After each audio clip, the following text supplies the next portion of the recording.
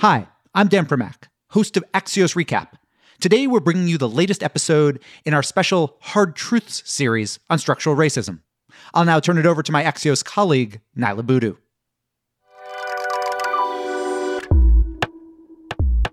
Hi, I'm Niala Boodhoo of Axios Today, and welcome to our special Saturday Hard Truths edition, examining systemic racism in the U.S.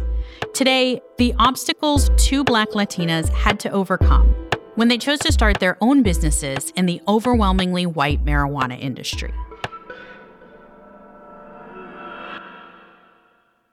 In 2018, almost 700,000 people in the U.S. were charged for possession of marijuana. Black people were almost 4 times more likely to be arrested for possession than white people, despite the fact that both groups use marijuana at similar rates. For a long time, because of the so-called war on drugs of the 80s and 90s, these disparities were the primary story of marijuana and people of color in the U.S. But now that story is changing. As marijuana is legalized in more states across the U.S. and growing into a multi-billion-dollar industry, Black entrepreneurs are trying to reclaim the plant that crushed their communities for so long. Black entrepreneurs like Gia Moron. I saw this as an opportunity to say, if I watch people in my community get arrested for this, why can't I help people in my community enter from the legal, quote unquote, right, the governmental legal standpoint of this, and seeing where we can seek those opportunities. Gia runs her own PR firm, GVM Communications, offering public relations services for marijuana businesses. She started her company in 2012 after working at Goldman Sachs for 15 years. 3 years after starting her company, she moved into the marijuana industry. This was in 2015, when 27 states and D.C. had either legalized medical marijuana or decriminalized marijuana possession. But it was, and still is, illegal at the federal level. So entering that space meant carrying the stigma of working in what many still considered to be an illegal business. My gut never said, stop. What my gut said is that be prepared that you're going to get a lot of flack, but keep going. Shonda Macias faced the same stigma. I was studying breast cancer in women and prostate cancer metastasis to bone during undergrad and graduate school. So during all this research, they were telling me, oh, cannabis is an alternate form of therapy and has a therapeutic value. And I went to my advisor and he said, if you want to study it, just go ahead and walk to the prison down the street. Shonda came into this industry as a medical professional. She wanted to make medical marijuana accessible for people of color. Now she's the owner of National Holistic Healthcare, running a medical marijuana dispensary in Washington, D.C., and 2 facilities in Louisiana to grow and process the plant. I was ostracized by my own scientific community, telling me that I just shouldn't give up my life for this healthcare benefit. On today's Juneteenth holiday, a day that commemorates the end of slavery in the U.S., we're bringing you the story of these 2 women trying to break ground in the cannabis industry and to bring other women of color along with them. Shonda, Gia, thank you so much for being with us. We really appreciate it.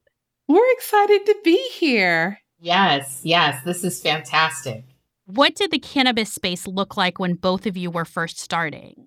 I just remember I started in 2011 and there were still raids going on. So it was definitely a different environment to what we have today, which is a highly regulated marketplace.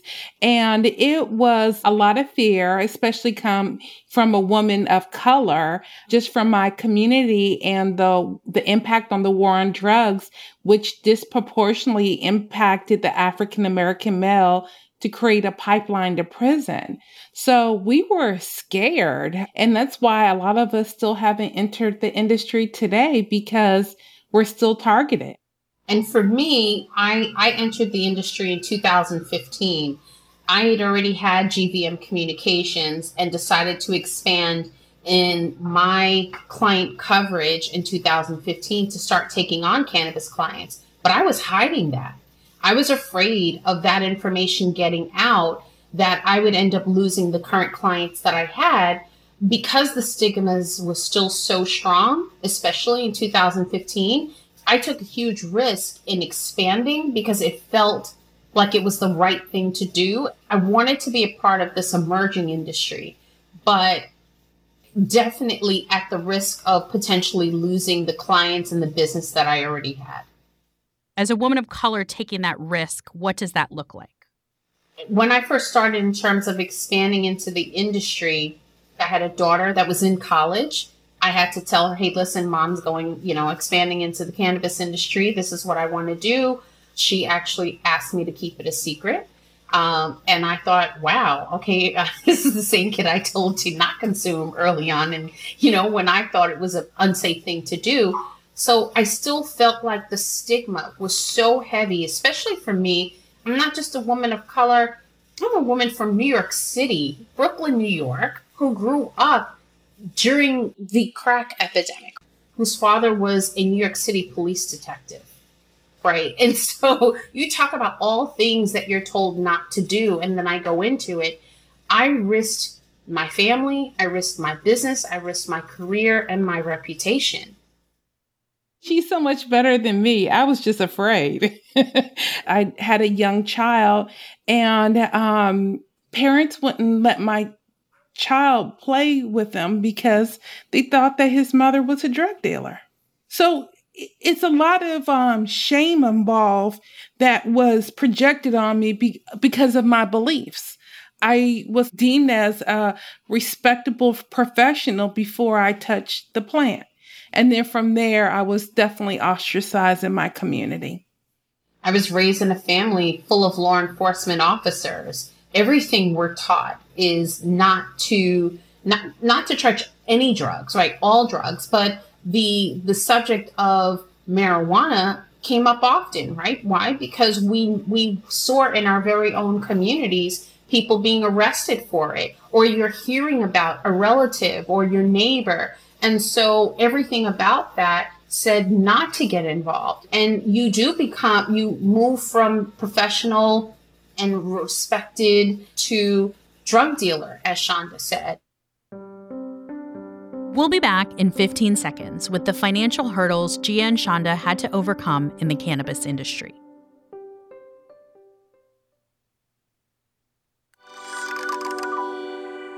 Welcome back to Hard Truths. I'm Nyla Boodoo. The stigma that Shonda Macias encountered as a Black woman entering the cannabis space was just the first obstacle she'd face. As soon as she decided to apply for a medical marijuana license, she realized just how big the financial risk was. It wasn't just the $8,000 it takes to apply for a license in Washington, D.C.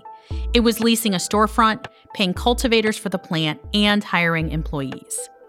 These are costs that any small business owner has to worry about. But marijuana is still illegal federally, which means Shonda couldn't go to a bank and take out a loan. She either had to find a private investor or fund the entire business herself. I consider myself a highly educated person. I have a bachelor's in science. I have a PhD. I have an MBA, and I've launched $2 billion brands. And when I was starting my dispensary with a proven track record of running small businesses, I was not able to get private equity to invest in me. I got a second mortgage on my home, and I had to pay and bootstrap everything myself. We have to fight for every penny, if not come up for ourselves. And that's where the disparity is. That's why there's less than 4% of African Americans in ownership in the cannabis industry today. You overcame it by tapping your individual resources. How can there be room for other Black women, other people of color to get into this industry? Well, I'll start by changing policies. For example, if we can get access to loans and commercial lending, that would help us in this narrative. So right now we have the Safe Banking Act, which is a federal bill that is proposed that will let us actually bank in the bank like everyone else. Right now, we're a cash-only industry. And to show that we generate a certain income and we qualify as being small business owners to be able to have commercial loans. Right now, we have to get our funding from just private equity or angel investors. And that is historically has been tough for our population and even more impossible in cannabis, which is illegal. A lot of people still don't want to touch us. So again, because this is an illegal substance in the eyes of the federal government, you have to operate without banks. How do you manage your almost 100 employees outside of the banking system? We pay people in cash. There's some small payroll services that will let us work under a certain amount. And there's some banks that will let us put some amounts of monies in the bank, but we can't withdraw them out without incurring penalties, etc. And when I say penalties, we're talking about $2,500 as a penalty a month. So these are, for a small business owner like myself, this is what makes it impossible for me to work in the cannabis industry. And this is why I have to keep finding creative and innovative ways to survive, knowing that I'm not getting the investors where my white counterparts are. And the other piece I'd like to add, so Shonda touched on the safe banking piece. You know, we also, there's another legislative piece called the MORE Act. Its whole point is to help decriminalize, right? So once we're able to decriminalize it, create a federal social justice reform that really changes the landscape for the industry. When you're a small business owner, every dollar counts and every dollar matters. If I'm having to pay out $5,000, $10,000 worth of fees, what have you, whether a month, a year, that really affects my bottom line. So we have to be very careful, just even in the banks that we are working with. Yeah, because I will tell you this, Gia, we had 3 bank accounts shut down this week. We were just talking about that. Without explanation, our bank accounts were shut down. And that meant that we had to scramble to find a new bank. And we have to do everything before the deadline of the old bank is shutting our accounts down and transfer everything to a new account and to a new bank. But that's something very common in the industry. Can you imagine that on a day-to-day basis of not knowing? 36 states have so far legalized marijuana for medical or recreational purposes. But Shonda and Gia continue to operate in this gray area where federal law complicates their businesses. The system, as we've heard, made it hard for them to enter the industry as people of color, which explains in part why 81% of business owners in this multi-billion-dollar industry are white. Shonda and Gia mentioned 2 pieces of legislation that could change the way the system works. The Safe Banking Act would ensure that banks and credit unions could take on cannabis businesses without federal penalties. It was reintroduced to a new Congress this year. And the MORE Act would decriminalize marijuana federally and create programs targeted at rebuilding the Black and Latino communities that were hit hard by the war on drugs. Gia and Shonda hope these laws will help other entrepreneurs like them. Axios Today is brought to you by Axios and Pushkin Industries. This episode was produced by Neria Marquez Martinez and edited by Alexandra Botti. Alex Sugiura is our sound engineer. Special thanks to Axios Denver reporter John Frank, Axios executive editor Sarah Kehalani Gu, Hard Truths editor Michelle Salcedo, and executive producer Dan Popkoff. We've got so much more about many other aspects of systemic racism when it comes to business. Visit Axios.com.